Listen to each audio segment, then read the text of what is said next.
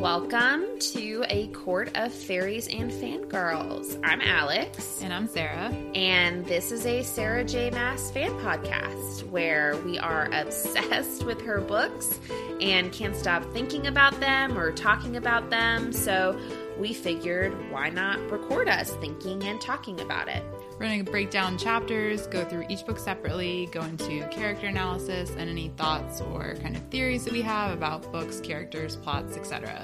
And maybe play some fun games along the way. Exactly. So welcome and enjoy. Welcome back, everybody. Welcome back for another mini. This is Talking Theory. Thank you for singing. I tried. I really want us to get like a jingle ready. One day. One day.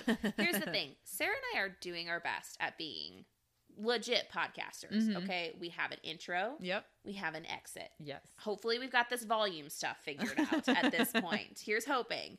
You know, I have the sexy time music insert, but I don't know why this, like, creating a jingle has felt, like, really hard. I don't know. But maybe we'll get there one day. So this is Talking Theory. We have 4 things we're going to talk about today. The first 2 are spoilers through the end of A Court of Silver Flames. So as long as you are caught up in the ACOTAR world, you'll be good to go. Yep. The last 2 we're going to talk about are Maas Multiverse spoilers. So if you have not read everything in the Maas Multiverse, don't listen to those. But we're going to go with ACOTAR spoilers first, so that some of you can at least enjoy those before we get into the multiverse worlds. But I have 2 things that I want to bring up that I thought were super interesting. Okay.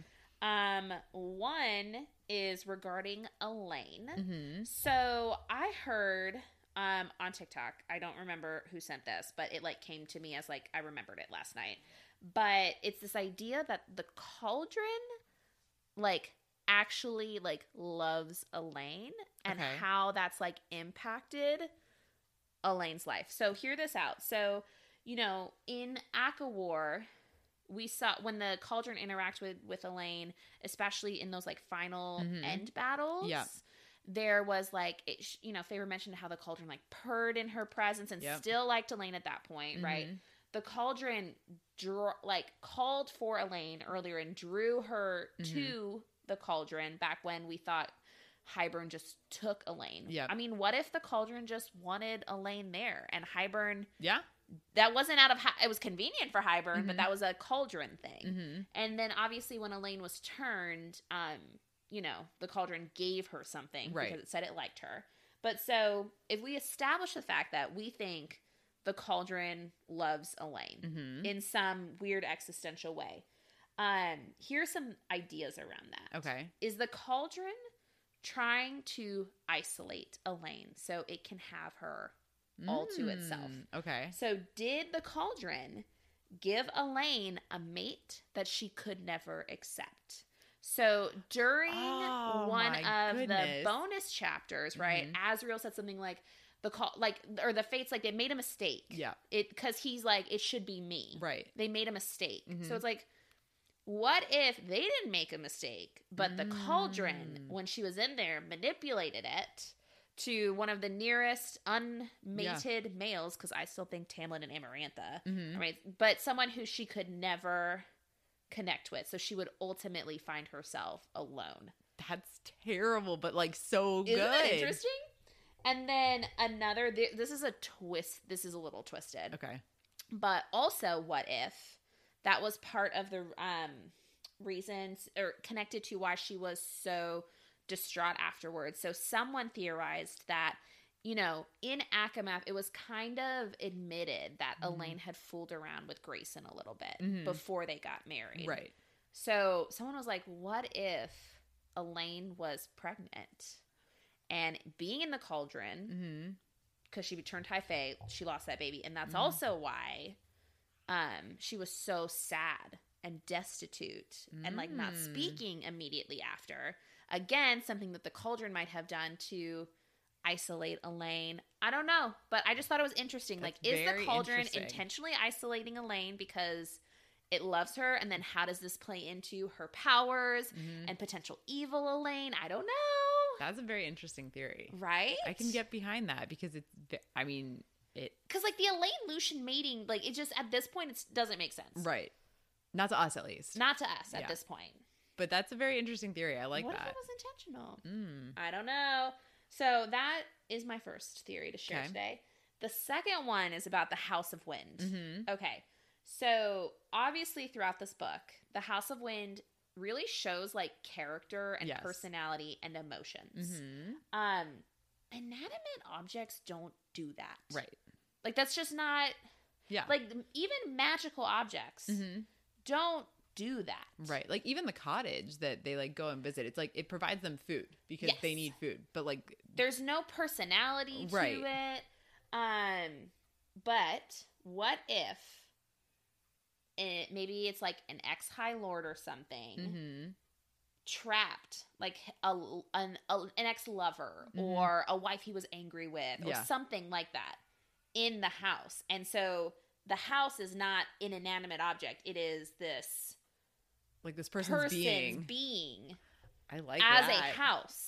Because it's like what it has this personality. Because they also, Cassian and all of them said that they never liked the house. It always gave them like weird vibes. So like what if this house was like a depressed woman who was transformed from being a woman into a house? And so she's been sad and she's been angry and she's just been like existing up there. Waiting for a friend like Nesta. Waiting for a friend. And Nesta becomes her friend and draws that out of her. Yeah. And the house is coming into her own because she's finally like showing who her personality was because she like has a friend and now there's joy and I don't know. Just it seems delightful. Right? So like what if the House of Wind was a person? I think that's a super cool theory. Right? Yeah. And so I also wonder, like... Who? Yeah. And could they be transformed back? That's a good theory. I don't know. That is very interesting. I don't know. But anywho, I just thought that was very intriguing. Yes. So... ACOTAR done. ACOTAR, spoilers done. We're now going to shift into mass multiverse. Yes. Spoilers. So if you haven't read Crescent City, Throne of Glass, or ACOTAR, hold off. Yes. Stop listening at this point. We love you. We hope you have a great week. Okay. So now let's dive in. First one, Sarah. First one. Okay. So Alex and I actually discovered this both when we were reading the first set of chapters of Silver Flames. And Cassian is kind of like going into Rhys's like study and sees this model that Rhys built. And what if it's the same one that the Autumn King has in his office in Crescent City? Just so like, we did not notice that before. No. And I haven't seen any theories. Like Alex and I might have discovered a theory. Did we discover something? Maybe. But like Cassian says, it's like a massive working model of their world, the stars and planets around it. Rhys had built the model himself centuries ago. It could not only track the sun, but also tell time, and it somehow allowed Rhys to ponder the existence of life beyond their own world and other things. And like in Crescent City, we couldn't find the quote because the book is too long and Google did not have it. I did find that it was called, in Crescent City, they called it an Ori. Yeah, I saw that. So it's an Ori in the far back of the space. It's a working model of the 7 planets, moons, and suns made from solid gold. Yes, but it doesn't work in Crescent City. It doesn't work in Crescent City. So like, what if when Rune comes, well, or Bryce, I guess, rather, somehow Bryce or Rune get it working and like it connects, like that's how they're able to travel or like communicate with, like maybe Bryce helps Rhys fix it and then they can communicate with Rune. Well, the one in the Autumn Kings doesn't work. Oh yeah, okay. So but maybe Rune fixes it. Maybe. Or Bryce comes back, fixes it, and then they can communicate. I don't know. Yeah. But I feel like there's potential for like this thing to somehow connect. Somehow connect the two. I totally agree. Like I wonder if it's like I know it's just like a map, but maybe it's like they can speak through it. Yeah. Or I don't know. Something. That would be really exciting. It's got to be the same way. Or like Bryce sees how Rhys's works and then is able to fix the one back in Crescent City and then something happens with that. Yeah, maybe that plays into like Crescent City 4. I don't know. Whatever the next book is. Like maybe it's I don't know. That's exciting though. Yeah.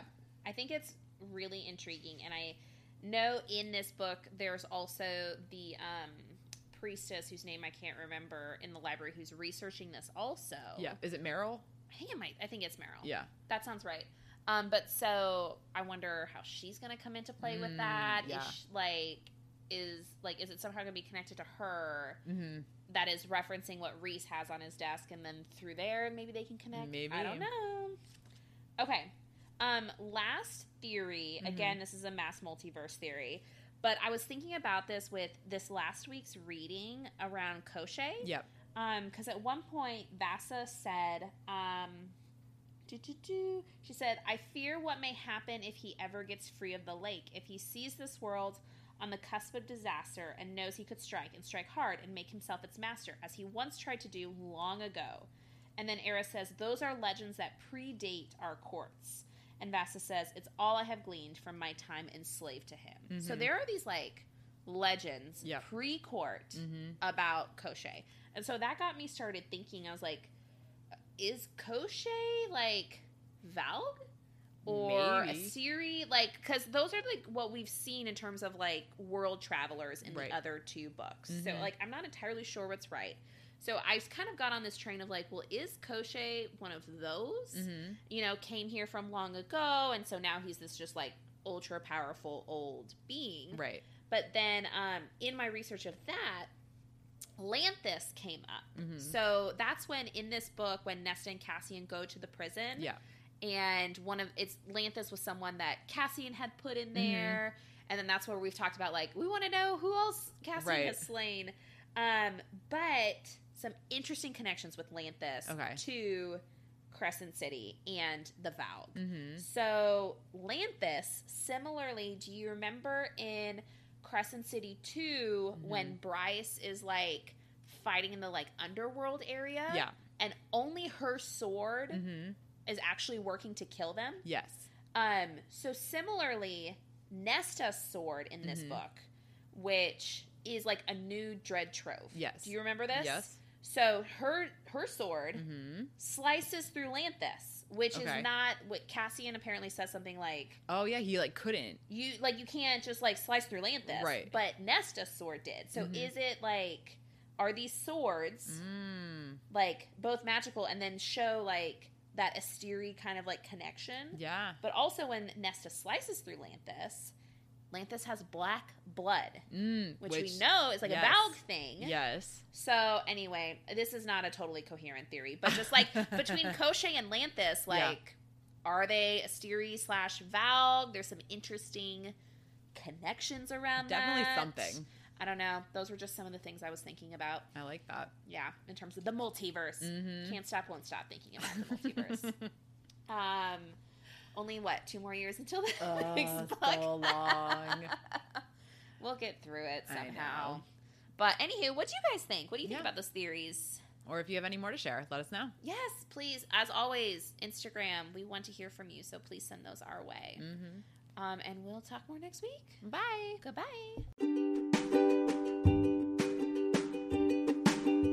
Thank you so much for listening to A Court of Fairies and Fangirls, a Sarah J. Maas fan podcast.